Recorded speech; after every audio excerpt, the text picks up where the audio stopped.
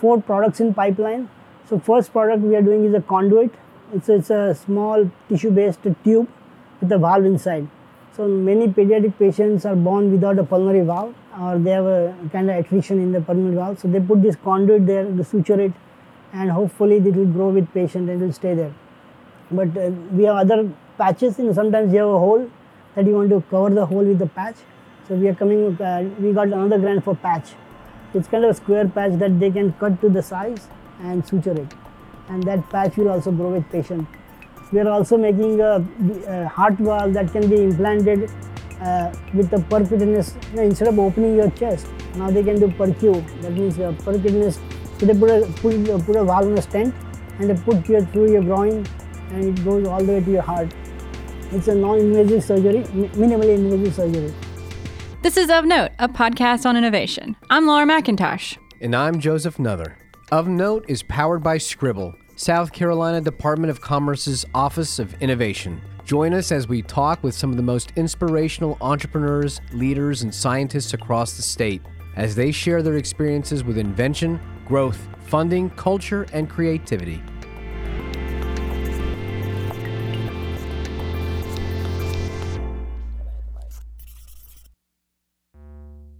Our innovator today is no stranger to navigating the public-private model. It's how he has brought several innovations born from his academic research to market. It might be nebulous to some, but the process is a glimpse into how basic and applied research makes its way into mainstream society. One example is a cosmetics product that he has launched utilizing similar technology, but that is not the focus of our time with Naren Vyavahare today. We are focused on a technology called the TX Guard, an invention Naren has spent many years perfecting because it could save and enhance lives around the world. The low-level hum of equipment in the background, the hard reflections of the lab tables, and the almost alien-looking appearance of the implant itself belies what's really at stake here. Naren is trying to increase the odds of success that children born with a congenital heart defect lead normal, healthy lives. In stark contrast to this environment in which we filmed and recorded this interview, the emotional narrative resonates with warmth, hope, and humanity. The opportunity to touch lives contrasts the complex business, legal, and institutional partnership process in which innovation is accelerated. We may talk about the science and that process that brings public, academic, and private resources together, but at the core is a personal story and a passionate sense of purpose to make a difference. If we are to see more of these life-changing innovations in the future, it will come from a mastery of this process. And so with that, let's listen to one of the masters. So my name is Naren Vyavahare. I'm a Hunter Endowed Chair and Professor of Bioengineering at Clemson for last 22 years, and I'm also a CSO for Annovient. So Annovient is developing breakthrough medical devices that can be used in pediatric patients. Those are with the congenital heart disease. So we are trying to develop device that can grow with patient and it will not cause thrombosis or any other issues with the device. Currently, there are devices that are made up of tissues. These are animal tissues, so coming from bovine or cows or pigs, but they are fixed in a chemical called glutaraldehyde. So once they are fixed, they do not degrade. So they stay in your body for forever. So these are, if you have a baby which is very small, if you put a device which is very small for that baby, but baby will grow rapidly, and then this device need to be replaced every year, maybe 2 years. And they also, because babies are so active, metabolism, it can damage, degrade the tissue, cause calcification of tissues.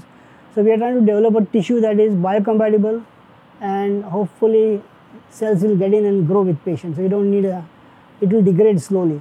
This tissue, this can be used for multiple different kind of applications. We can use it for, maybe we can use it for wound healing, for the skins. If somebody has wound healing, anywhere that tissue can grow and slowly remodel and turn into a normal tissue.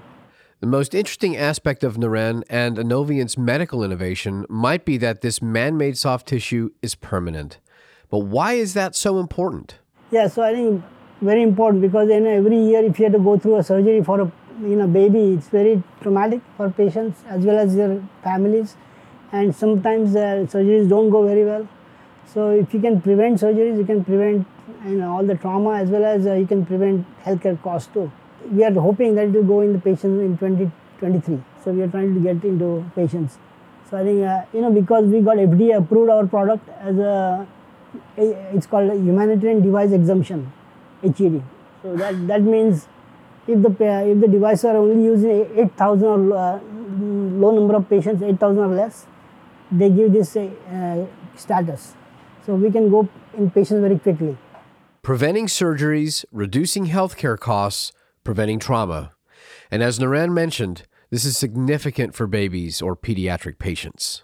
Yeah, so I'm working on medical devices, cardiovascular devices for the last 25-30 years. Most of my work was on adult patients. And adults are used, when you use a device in adults, they're about 60-70 years of age. And if that lasts for 10-20 years, that's okay for that patient. So these devices are cross-linked and fixed. So they do not grow, you don't need growth there. But they have problem of calcification. They actually calcify, that means deposition of calcium crystals in it, and it becomes very brittle and it falls apart. But then when we start talking to pediatric patients, pediatric surgeons, they say, these devices are not good for patients. I mean, what the problem right now is that, pediatric market is so small that big companies don't get into it. So what they're doing is they're using the adult devices in the pediatric patients. Nobody is developing specific something for pediatric. So that's where we realize that, we need to develop something that can actually help patients. Even though there's a small population, we can hopefully get something that, that is good for the baby. I always wanted a translational research. I wanted to develop something that can go in patient before I die. That is the thing that really my passion is. And I did for 20 years. Now I really want to take, because I have established myself. Now I thought maybe I should take some time off and use all the research that I made to products. And that's where I started thinking about, we had to start up companies myself and take it to a certain level, then we can talk to bigger companies to take it forward. His whole goal was to develop a solution that could grow with the patient, and he has. Naren's innovation comes from seeking a solution to a pre-existing problem, which he identified from his own personal research as well as findings from clinicians. So I define innovation is that you try to find new ways to solve any problems. First you find out what are the problems. You always talk to end users. In our case, it's clinicians, right? Clinicians always tell you, okay, this doesn't work, this is the problem we have. Then you try to find out what is out there and why it's not working, and try to find different ways that with your knowledge, can it be done better? And that's what I think innovation is. It can find solutions. Many of the clinicians Naren mentioned have actually become his collaborators. So I think I have a collaborator, these are mostly clinicians. So I think in Harvard, I have John Meyer, who is a very well-known cardiothoracic pediatric surgeon. And we had a grant together for adult patients. And he was telling me, I think if you can develop something for small babies, pediatric, it will be a better thing to do. So I think that's where I started thinking about, is there anything that we can develop? And we already had some technology that can be used. So we said, okay, maybe we can try with him. So I sent him some samples. He actually implanted in sheep, and it looked good. Yeah, so it's a very long process in the medical device field. It takes from the beginning, from the bench to understanding something and take it forward. It takes many years, maybe 5 to 10 years to really take it forward. So it's very slow process. So I think patience is what research is all about. And research, every time research does not work. Research is always, it's called research. So it comes to researching it, and sometimes you get lucky and you get something good. But I think I learned from there's a nice saying from Edison. Edison said, "I learned 10,000 ways how it does not work. I did not fail." That's how we do it. We every time do it and just say, okay. I had to tell my students too that maybe it doesn't work. That means that way I found out this doesn't work. Now we can go this way. And try to find ways to maybe one way you'll find it works. Research and the innovation that follows can be a long and arduous process. So what gave Naren the motivation? His desire to give patients solutions. I wanted to become actually a doctor, but I couldn't do it when I was growing up in India. Financial and other issues that I could not do it. So I got into this medical device, kind of a biomedical engineering field. And that was my passion, was always that try to find some solutions for patients. So I came from engineering background, then a medical, but I think it actually is even better because now I know clinicians can only use that product, but I can actually make the product that they can use. So that is actually more exciting.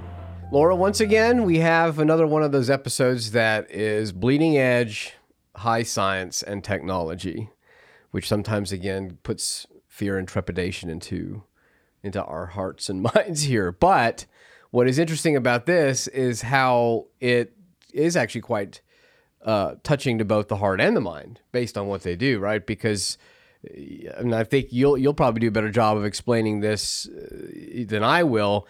But they really are focused. Naren's really focused on the betterment of society with this technology.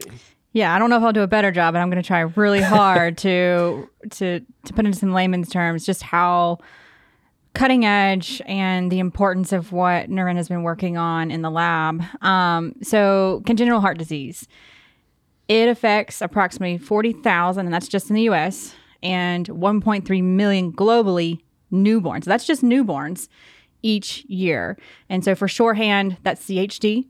And the total number of patients in the U.S. affected by CHD is now estimated to be 2.4 million patients. So his technology, he's obviously in a space that's highly needed, and the current solutions are just not great. They require, usually as the patient grows, right? Newborn doesn't stay a newborn forever. Right. The current solutions usually require additional changes and surgeries to basically adapt with the newborn as it grows. And those implants you're talking about, the implants, right? Yeah. And that's really what his technology takes away, though, right? is that need for ongoing surgery. So, right, when we were talking to him, I kept thinking about, because I always try to figure out, put something in an analogy or an analog. And for me, it was people getting braces. And the old technology of, every time you had to get braces, of course, usually it's in, your early childhood up through your teen years, your face, your mouth, everything's growing, changing, et cetera, et cetera. So I have to keep putting different things in until they were able to figure out a way to make something grow with you. And I think even still now, you still have to replace certain pieces that, right? Or some people have things in their mouths forever. Yeah. So I think with the way Naren's talking about it, he's sort of talking about, look, the current technology or older technology for dealing with CHD is that if the child has a missing valve or some issues with a vein or an artery, or maybe they've got issues with what chamber of the heart or whatever, that whatever is put in has to be changed or replaced as that heart and that child grows. Right. But he's found a way not to do that, right? Yeah, the majority of these patients will require a conduit or some kind of patch augmentation in their pulmonary system, period, for all those exact reasons. And even a little further, the current materials that they're using have significant limitations to them, which then also require multiple reinterventions. So again, we're just talking about more and more surgeries for the child at the end of the day. So what Naren has created, the TX Guard, minimizes the risk factors of multiple surgeries. Yeah. And through its regenerative growth, meaning, this new biomedical device or tissue grows with the child. And again, takes away some of the plaque resistance issues that he talks about. It's infection resistant and maintains mechanical properties, meaning it works as it grows. So yeah, it reduces the risk of repetitive surgeries, which takes off the constant financial and emotional pressures of the families, just making everyone's lives better. Yeah. So he had it sitting there in the lab when we did the interview. Right. Do you remember what it looks like just to describe this? Well, and again, so I think, in our minds, we've just sat with somebody for over an hour and they're talking about the technology and this, that, and the other. And you've got now so you have this own visual of what you think it's going to be like. And it was just sitting there in a petri dish and had water sort of in it, and it looked very sci-fi, glisteny. Yeah, and so not that you needed to look pretty or anything, but it was not something that you want to like photograph and like have displayed everywhere. Which we did. Yes. Check out our website if you want to see it. I'm sure you're dying to see it. But it looks like what it is, growing skin. Yep. That's sitting in a petri dish. Now, and I think it also, when it was in the dish, it had this sort of cylindrical shape to it, but I guess it can take on any shape, right? It's sort of a mesh-based. Yeah, that was my understanding, that they can really mold this to however the need of the particular patient. But yeah, not the most visually appealing technology we've seen. No, definitely alien looking, I guess. If you're interested in the pursuit of innovation, visit us at scribblesc.com for exclusive video interviews, news from around the state, and a comprehensive list of resources to advance your ideas. That's scribblesc.com.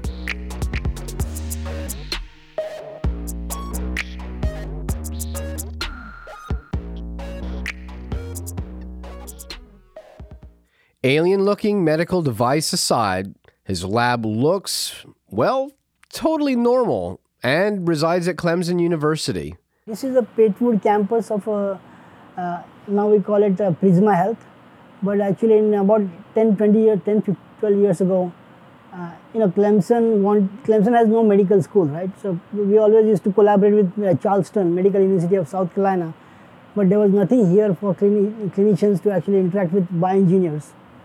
So state of South Carolina, Prisma Health, Greenville Hospital, and Clemson came together and decided that they were building this campus here.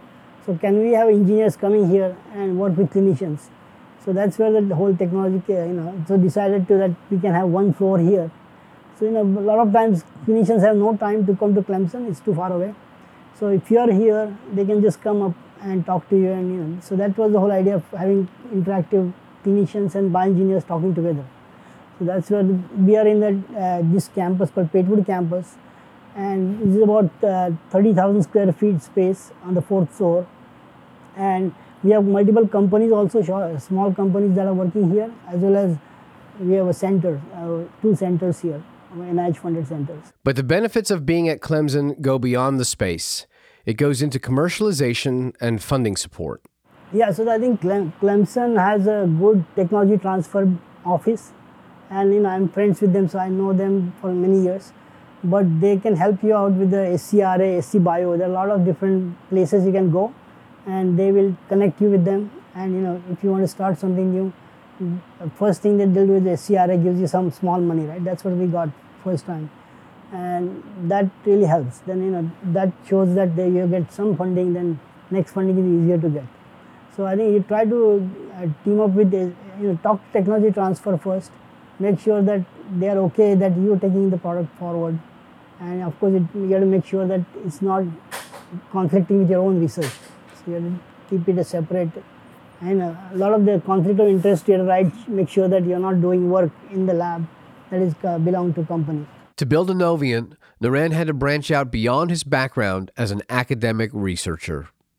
As an academic researcher, I had no experience in what is renewal to take this product from my bench to a bedside, so patients. And once I started doing all this thing, I realized that there's so many different parts are involved. Actually, basic research is only 10%. 90% is actually business. How do you commercialize? How do you scale it up? How to optimize all the conditions for making it large batches? And what is the sterilization strategy? There are a lot of different things that I didn't even know, required before. I thought, I have something that will work in patients, but it's much more difficult than that. So I'm learning a lot with my partners, as well as that you need partners. I mean, you cannot do business side of it. You need to have a lot of different collaborators and partners in the area that you don't know. But if you can develop a good team, that actually can be a central part of it, and it's fun actually seeing something not only in the lab, but that going from lab to actually commercial product. It's a very good journey to look at whole thing, how it happens. And a big part of that journey is acquiring funding. The way it works out, basic research is done by my own grants in the NIH. I have NIH grants to do basic research, and from there the technologies come out. So we think that, okay, if I add this compound, actually tissue becomes slowly degradable. So that technology was developed as a basic research, and then we applied for patent from Clemson. And once that patent was issued, then we start thinking about how can we commercialize. Clemson cannot take it forward, right? I mean, they can just patent it and then they have to license to somebody else. We try to get bigger companies getting involved, but sometimes they do not want to get too early. They want to see that product develops to a certain extent before they can get in. So always you have to start something small, startup companies. So we decided that we should take this forward ourselves. I had a friend actually who was, I did PhD together with him, but he went to industry, medical device industry, and he was there for 30 years, and I was in academia. So we came together, we said, okay, your knowledge, he's MBA also.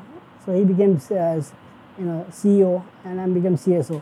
And then we developed a company and then talked to all the collaborators what we have, Georgia Tech, Harvard, and say, okay, we need to develop, to get this money, we need to get some money in the company, right? So initially, getting first funding is very difficult. So we started writing collaborative grants.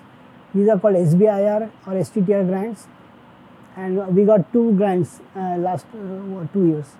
One grant was about 300,000, the other one again another 300,000. And that came from NIH. When I'm an academician, right? I'm a scientist and I do not know business side of it. So we need some help that write a business plan about it. Of course, my friend, he was a CEO, he had a little bit background, but 3 phases actually is a good place for go to, okay, we have this, technology, but we want to write a grant which can also be commercial viable. So they need to have commercialization plan that they helped us to write. And that is important for getting actually funding for this kind of research.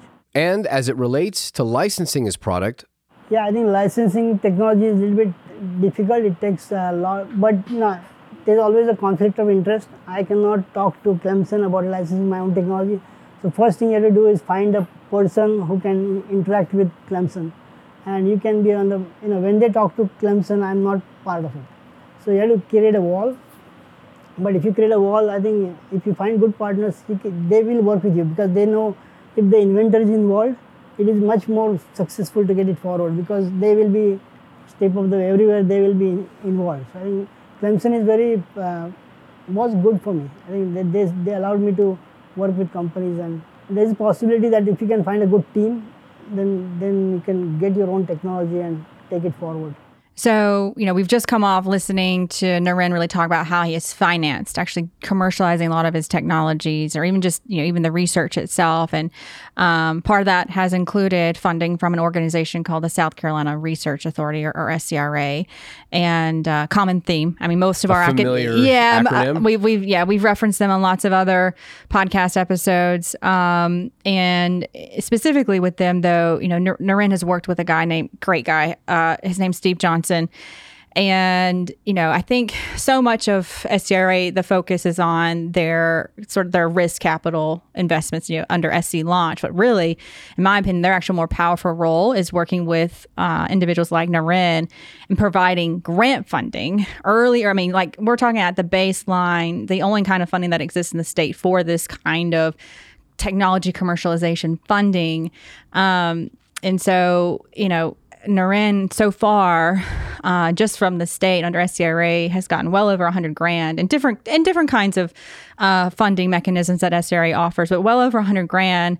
Coupled that with the SBIR funding that he's talked about, he's also a 3-phase client, and again, we've talked about them in the past. And so, that's how, somebody like a Naren, yes, there's power in what he's doing, but there's also a whole back-end support system helping him get to where we are today with having an Innovient even available for patients. And so another key kind of component of that is not so much just the SCRA, but he also references working with the Clemson Research Foundation, or CURF is also, we love acronyms in state government. It's great. You have to have them.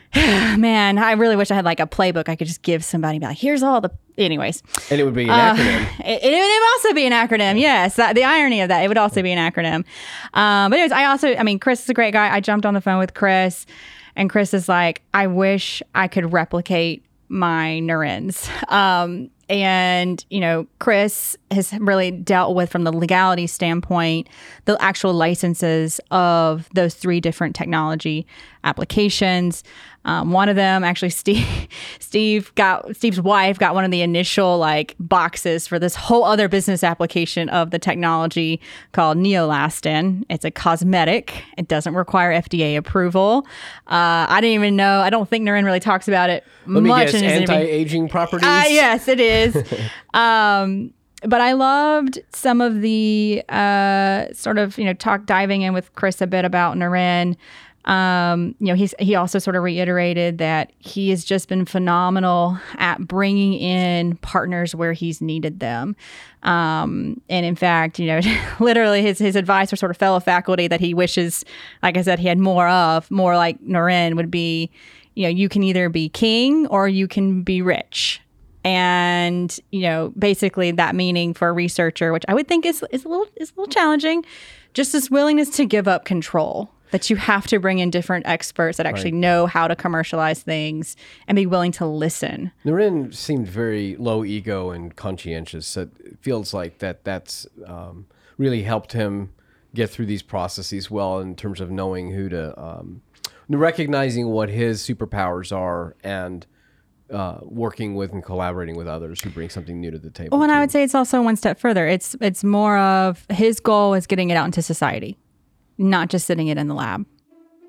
While Naren is a leading force behind Innovient, a researcher, an academic, and an innovator, he's also an educator. We wondered what advice he gives his students in following in his footsteps.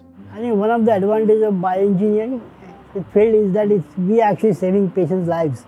So when I go and talk to them about, if you do something that is going to be helpful for patients, that itself is self-motivating. A lot of students come here, they have family history of somebody has a heart disease, somebody has diabetes.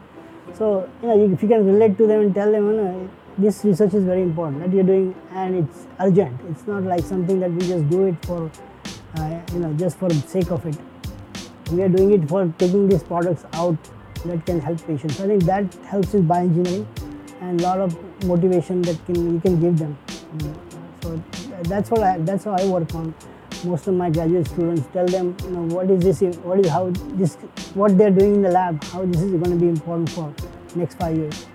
But old and new researchers and scientists alike can be discouraged by the process of seeking information, collaboration, and pursuing innovation. So I would say for all the researchers that try to find your own passion.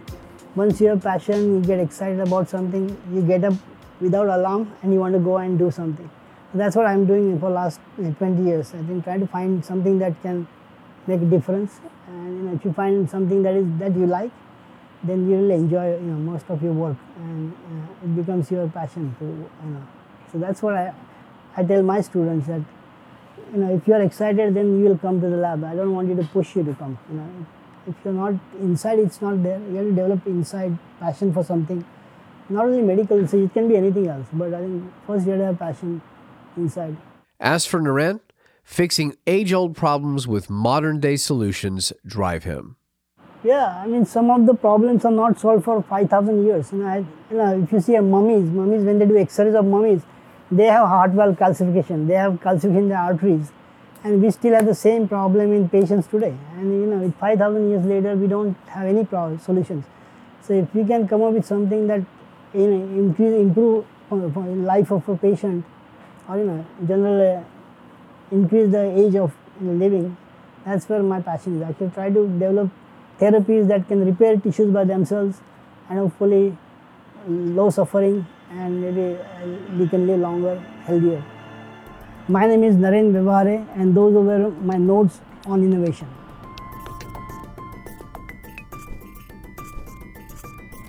Thanks for joining us today. If you enjoyed the episode, please rate and review. Join us on LinkedIn or Facebook at Scribble Innovation. And don't forget, sign up for our newsletters.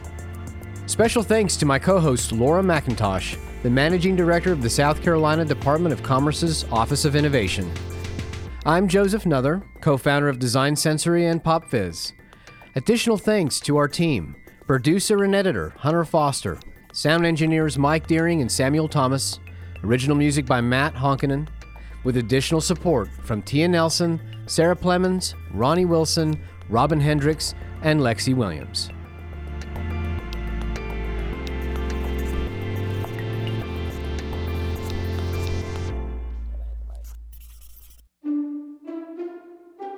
Next time on Of Note. One of the things I'll say about our I6 process is we didn't always start out with the I6 process. So when we were founded in 1899, we weren't using the I6 process. But probably about 5 to 7 years ago, we took the time to say, when we look at all of the innovations at Sonoco, which ones have been successful and why? And we comb through years and years worth of data, worth of product launches, and try to understand what were the commonalities across all of those products and in terms of the process for commercializing those products.